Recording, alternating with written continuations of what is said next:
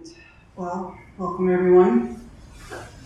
I wish I had some superpower where I could remember everybody's name, but I don't. First, let me just say it's really inspiring to see you all here tonight. Not only because we've been, like many places, in this lockdown mode because of the pandemic, so it's nice to see some people who I've seen on the Zoom room now live here, and then also just sitting together as a community is really inspiring and helps my practice as well. So it's just wonderful to see all these people in the room. It's great. Yeah. All right, so since this is Young Urban Zen, I'm going to start off with a story about a very young urban Zen master that I met back in September 2012. So I was living in Tassajara at the time, and I went to Miami, where my sister lives, because she was having a baby. She was 41 years old. It's the first child she's ever had, and the last. To quote her after her daughter was born, she said, "I would not recommend anyone ever get pregnant." So that was the kind of frame of mind and body she was in when I arrived. And my niece, Skylar, was just a week old. And I had spent most of my life not being around children intentionally, even though I liked them. I just was never a babysitter as a kid. When my friends would talk about babysitting children, I was like, "You're 14, and why do you want to be around, a 3-year-old, right?" So it was kind of a whole new world for Skylar and myself, because it was, changing poopy diapers, staying up late, being awakened at night. I did get to, though, read almost all of the Harry Potter, so that was fun. And she was screaming a lot, and if you're familiar with Harry Potter, I nicknamed her the Mandrake, right? That sound where you die if you hear it. So that was kind of where I was with the whole thing. My sister was a little bit annoyed at first, but then after like week 5 of the Mandrake, she's like, "Yeah, I understand. I'm with you, Mandrake." Okay. So being really new to this situation, and as my sister was as well, as I said, it was her first child. So instead of going back to Tassajara, I decided to stay and help my sister out for many reasons. My mother also was there, and my sister was married, so her husband was there. And so I was feeding Skylar. I don't know if you all are around children or have your own children, but geez, we're really small, right? Just incredibly tiny. And so I was feeding her, giving her this bottle, however I was doing that. I can't even remember, it's been so long. And she started to do this thing that was really interesting and fascinating. She would take the bottle, and then she would start to rub her face right here, and then she would slowly slide down my arm. And then her tiny forehead would just rest right here, like in the hammock of my arm. And I was like, "Oh my God, is she breathing? What is she doing down there? Like how?" And then of course I was stuck like that, because once babies are asleep, the last thing you want to do is wake them up. So since I didn't want to wake her up, I just figured she knew what she was doing, and I just let her stay there, of course. And of course your arm gets tired, and you learn that trick. Support cushions under the arm, just in case you're in a situation, just like with your knees, you want to support your arm when you're holding a baby, especially one that's fallen asleep in your elbow. So, when this first happened, I was a little startled, and then I was kind of awestruck, because I'm getting to how this relates to Zen, so hold on. So, for me, it was very awe-inspiring, because this to me was an act of faith. Right? She didn't say, "Oh, is my aunt going to hold me? Is her arm going to be there?" Right? There was none of this consciousness at the time, because she was pre-verbal and pre-cognitive. So there wasn't this dualistic thinking. There was just this body that was slowly sliding down my arm. So she was a very good Zen student because she took the formula that I offered her without any complaints. She had this routine that she followed after eating, which was sliding down my arm. And then she just rested there, right? Breathing and resting, which is what we do on the cushion. And sometimes we fall asleep on the cushion as well. So there she was, this little Zen master, resting on my arm.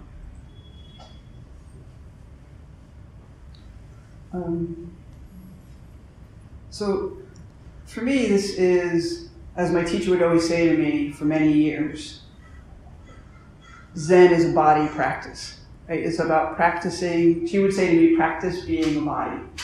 And at first I was like, what is she talking about? It seems kind of obvious now. Maybe for some of you it's obvious, but for me, it wasn't that obvious.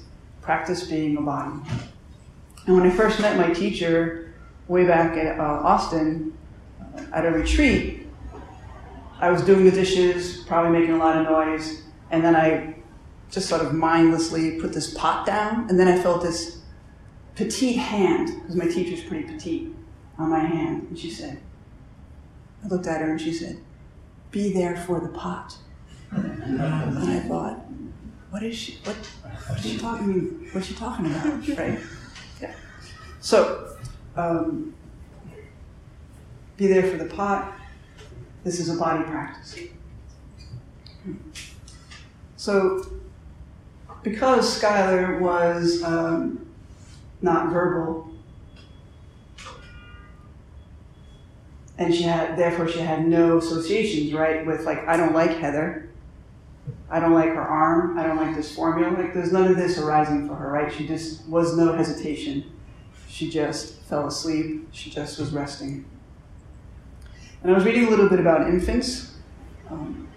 So infants, as some of you might know, they don't perceive themselves as separate from their caretakers until they're like 6 or 7 months old, right? So they're just not one, not two with you. They don't see or feel or perceive any boundaries between the caretaker and themselves. And not only that, some of these parenting sites said they don't even recognize their own baby arms and limbs as their own, right? So there's not this sense of, oh, that's my toe, or that's my cute little hand, right? Because we know how cute babies' hands and feet are, right?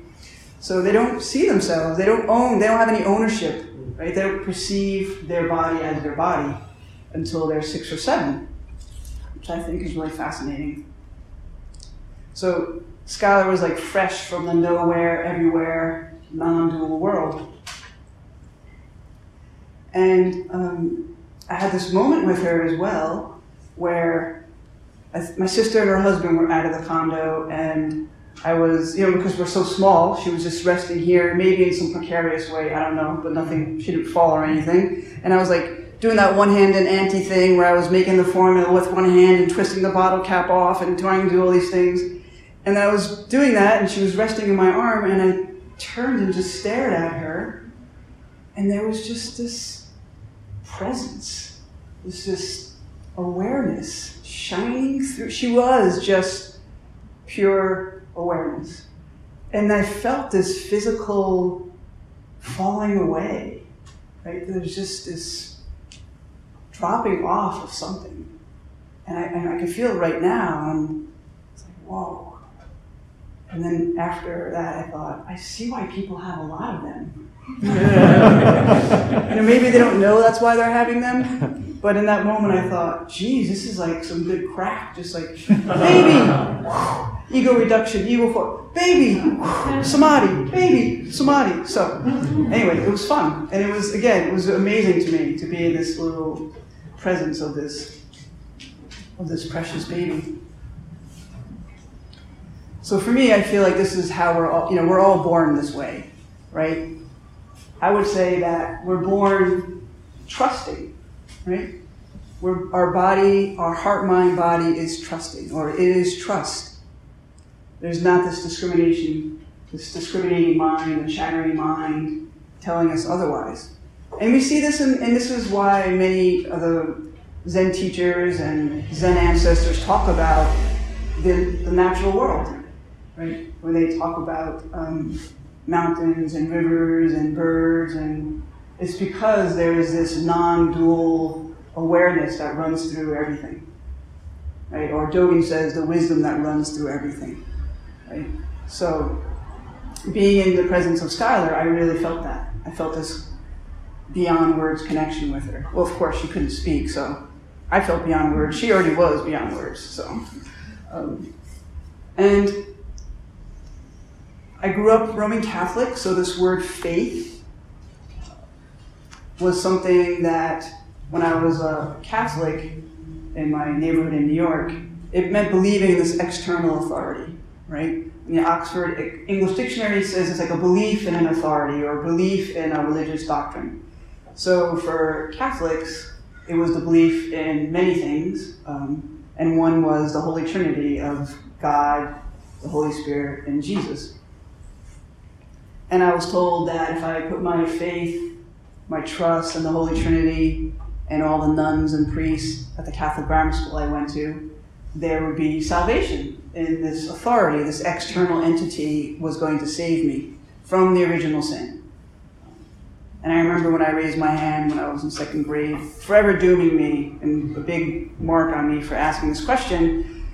But in the Catholic faith, there is in the service, the Mass, they say, that Jesus washed away the sins of the world. But we still have to be baptized. And so I raised my hand and I remember asking, but if Jesus took away the sins of the world, why is there still original sin? Why do I have to be baptized? I don't understand. There should be no sin in the world. I didn't really get a response. But I remember thinking I didn't really feel like I had sins. They didn't really ever resonate with me, the Catholic doctrines. But this external entity, this God was all-knowing and all-seeing, and also God was going to judge me and tell me whether or not I get past the pearly gates and get into heaven. So after spending a number of years at a Zen monastery, which is where Kodo-san and I met, for me, faith feels different than this. It no longer feels like a concept, right? Faith feels like a body experience for me. So it's not something to ponder or parse or debate about, or even really talk about. But since we couldn't just sit here for 2 hours being bodies and not saying anything, although we could, I have to say something. So the Buddhist scholar and a former Korean Zen monk, whose name is Musang, and that's Musoeng, he's a fabulous Zen teacher. He says this about the word faith. Faith is not used in the Christian sense of trusting something outside oneself, but in the sense of a trusting mind. And the trust is in what has been directly experienced.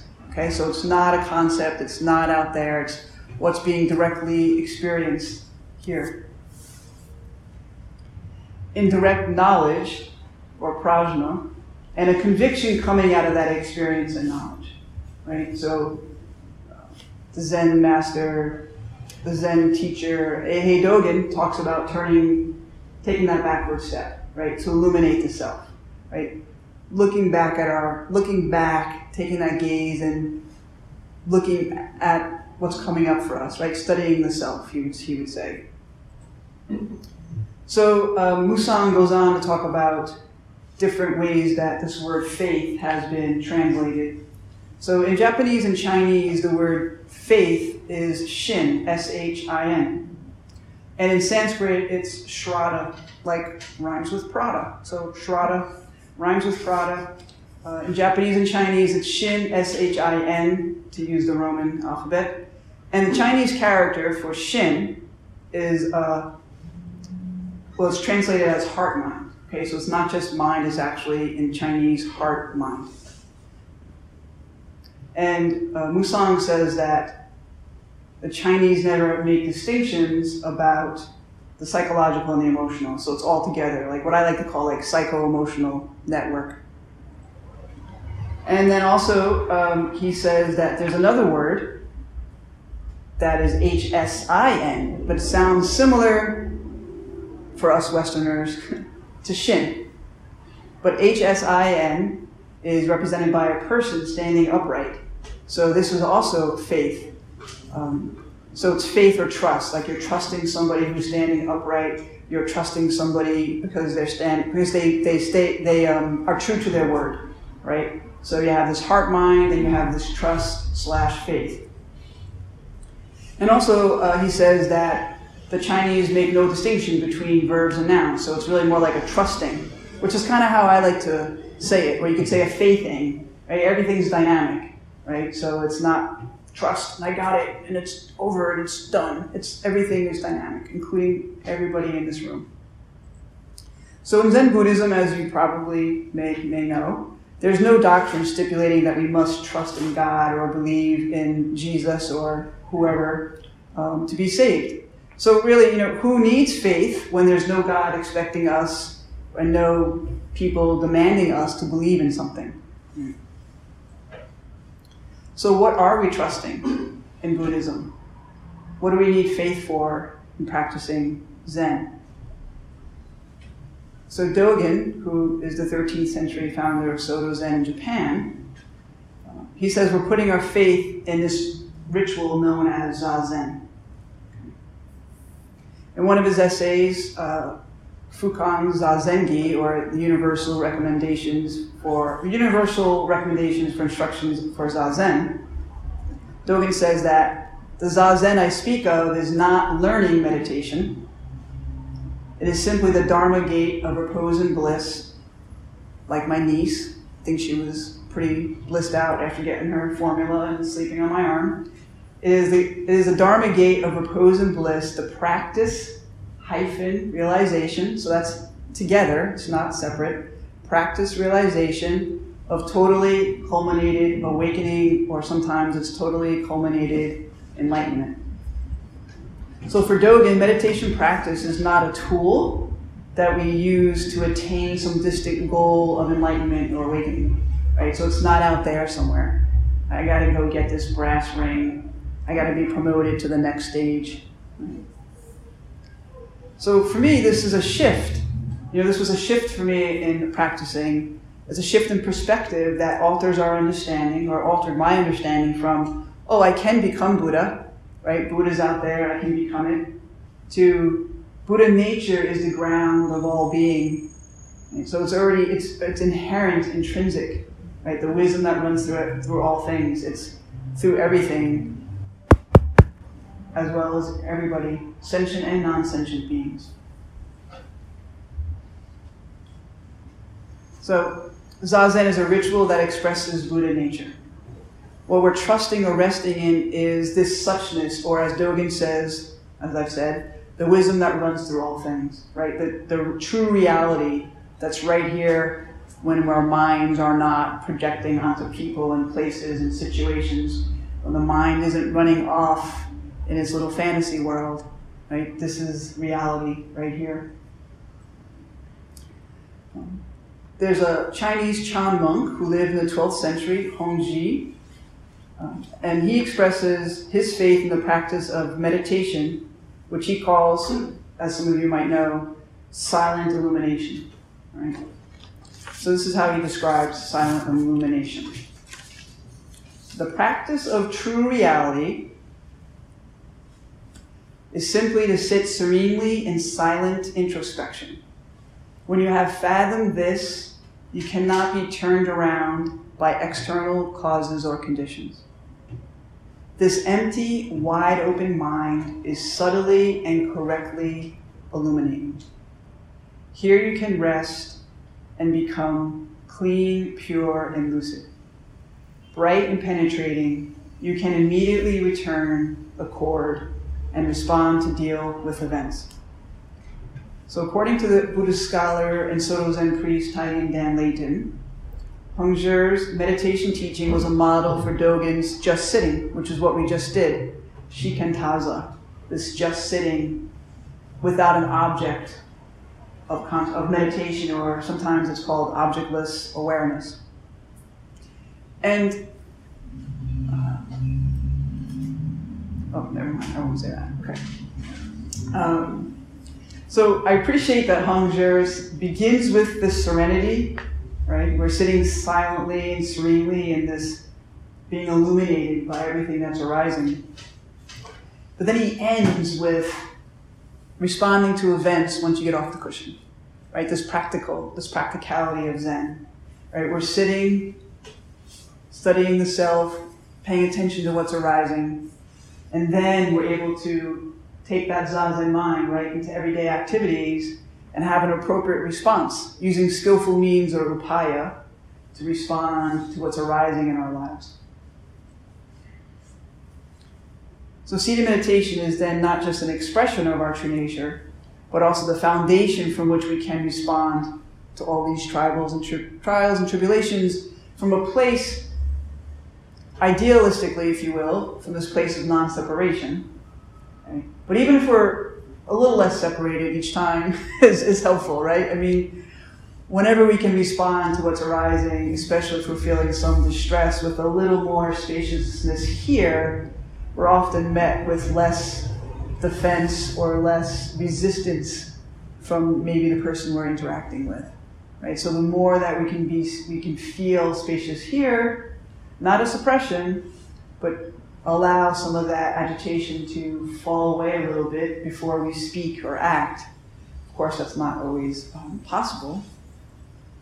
So faith is also the first of the 5 spiritual powers or faculties, faculties of mind. So when we're meditating, I like to make a distinction between attention, which is a faculty of mind that we can cultivate, and awareness, which for me is, I don't know.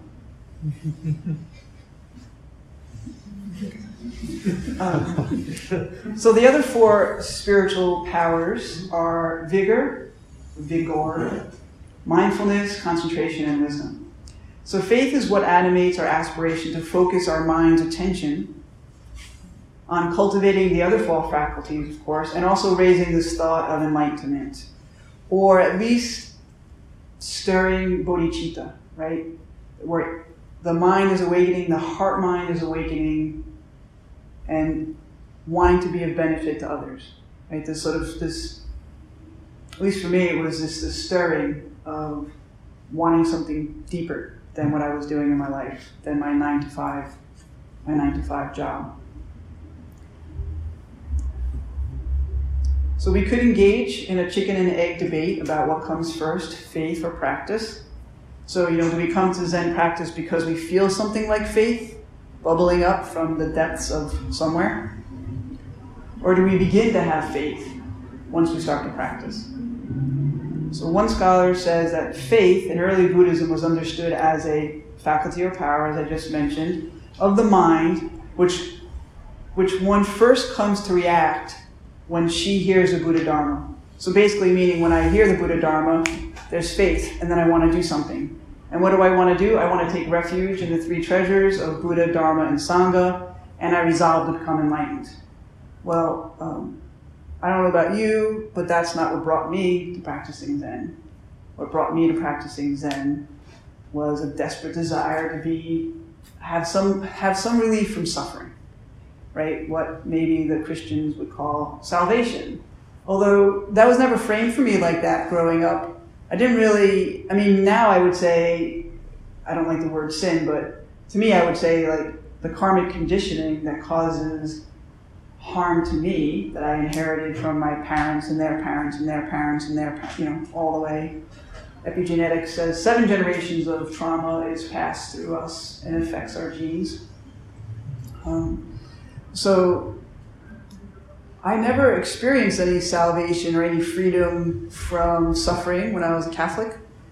For the way I was raised, it was my cross to bear, right? That suffering is the human condition's cross to bear. Of course, it's the woman's fault because Eve made Adam eat that apple, and now we have this original sin, and we can never get rid of it. At least that was my understanding of Catholicism. So I never felt that my belief in the Holy Trinity ever led to alleviation of suffering in my childhood. So when I came to Buddhism, there wasn't this idea of enlightenment. I never thought about faith.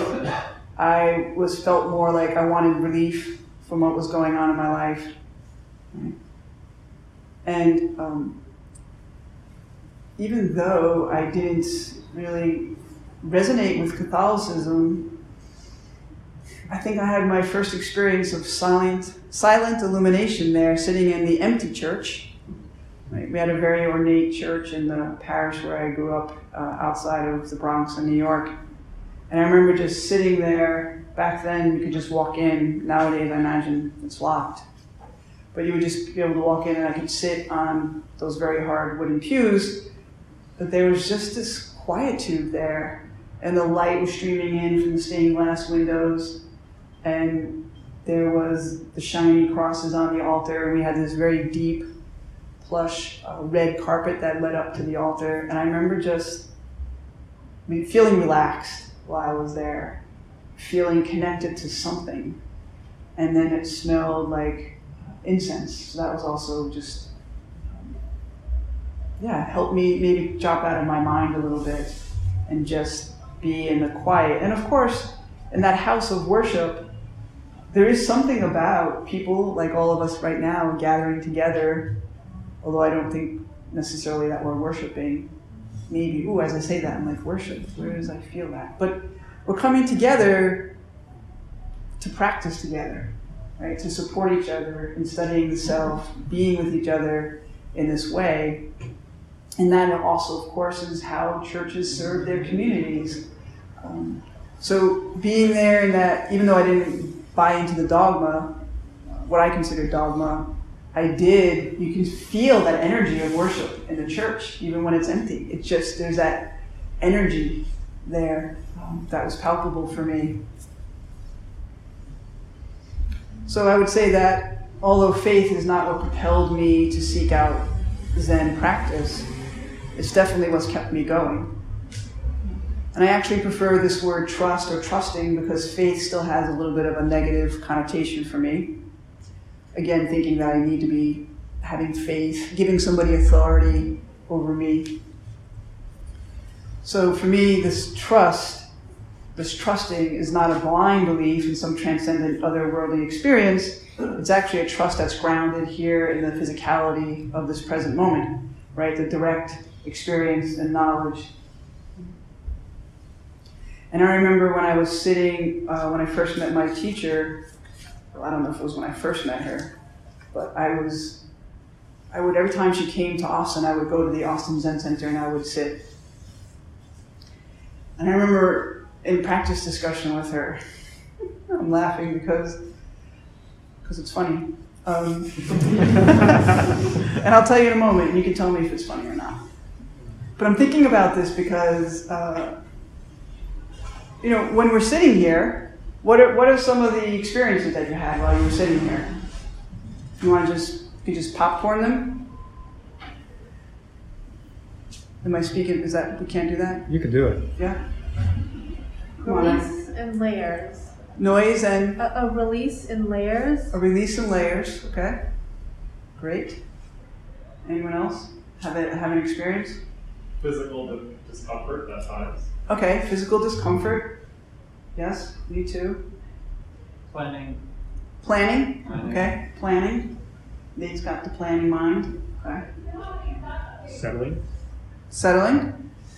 Sounds, right? Voices, cars, wind, the air. Self-gratitude for just getting somewhere that I want to be. Gratitude. Yeah. I asked this because when I was sitting across from her, and she was trying to get this point across, which was, so I was telling her about all the things that are going on in my head, all these stories and blah, blah, blah, blah, da, da, da, da. And she just said, well, what else was happening? I was like, I don't know, nothing. Like there was birds outside, I heard some cars, but and then I just kept getting back into my head, telling her all these stories. And she's like, well, what are the birds? What are the birds? What are the car sounds? I'm like, I don't know, they're nothing. She's like, that's reality. They're not nothing. That's truer than what's in your head. I'm like, no way. no way, really? And I think she like swatted me with something nearby. I was like, and I was like, really? That's, and that's how clueless I was back then. It was just like, clueless. I'd done a lot of therapy, so I was very much here. I knew all, lots of psycho-emotional stuff I knew. But she's like, that's reality. That's what's happening right now in this moment. And Paul Haller, who some of you might know, he was the abbot here for a long time, and he's still the senior Dharma teacher. And he said, he had this great line, he said, making the present moment more relevant, right? So when I was speaking with Tia, my teacher, in that moment, for me, the stories, there was so much mental agitation, so much chatter, that was kind of drowning out the physicality of what was happening. And I was just dismissing cars and birds, but this was so prominent for me. I call it Briar Patch, And the thing about Briar Patch is this. Oh wait, here's my Briar Patch. So on the night of his enlightenment, the Buddha is sitting under the Bodhi tree, very determined to attain enlightenment. So Mara, the god of delusion, as many of you know, the god of delusion shows up. I'll call Mara Briar Patch.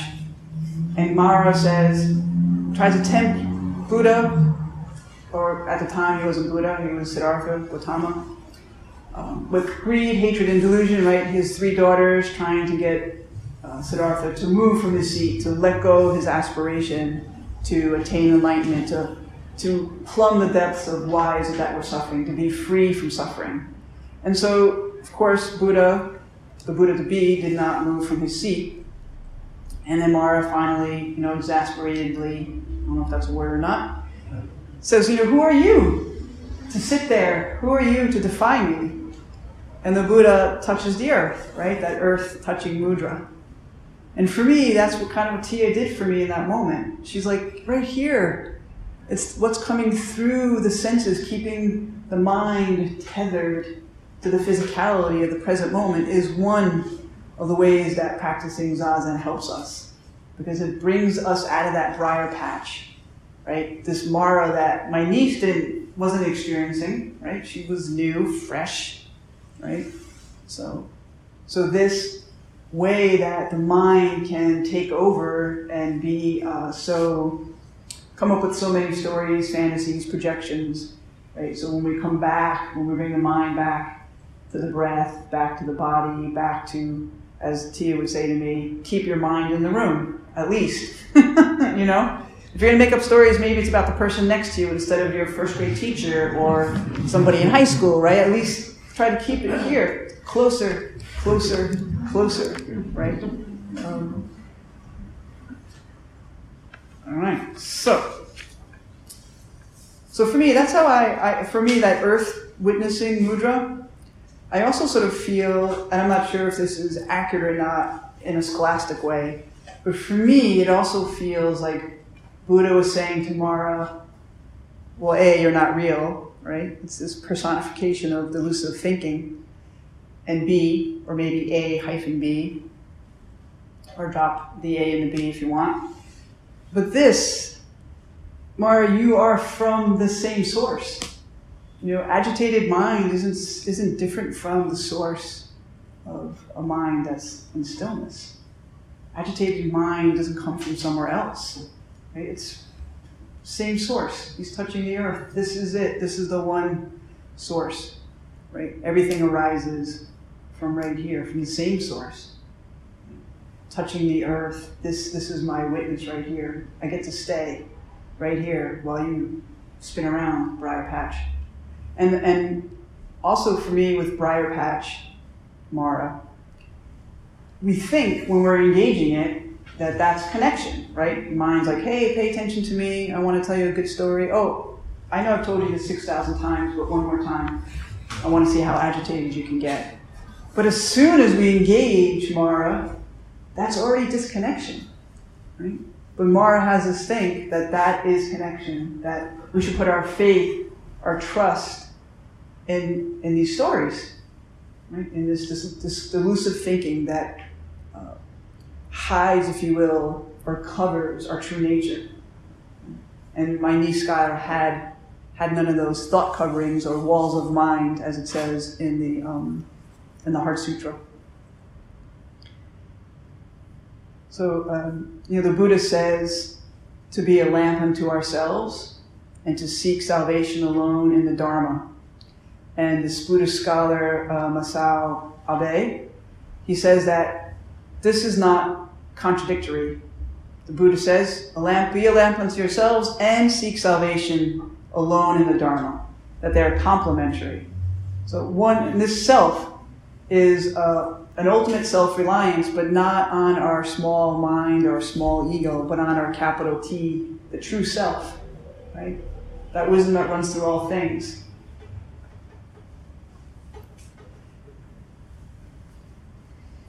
So I'll just end with a verse from a very famous poem called Trust in Mind, or Xin Ming. It was written by the third ancestor of Zen, Sensang, who lived in the 6th century in China. And if you haven't read it, I highly recommend it. The Korean monk, who is no longer a monk, Musang, wrote it. He calls it Trust in Mind. And it's really profound, has a lot of profound insights into the nature of reality, and also practical guidelines about how we can live from a place of less separation, and how we have a more equanimous and fulfilling life when we trust in this one mind of Buddha nature.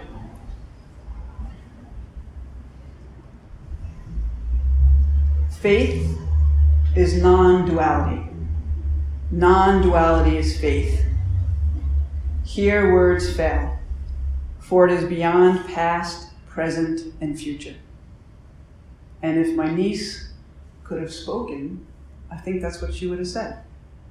Because we all are beyond words, and we all are beyond past, present, and future. Thank you for being here tonight. That's my signal that I'm done, Kodo. Thank you very much. Is it subtle enough? Crystal clear. Crystal clear? Yeah. So thank you for your attention.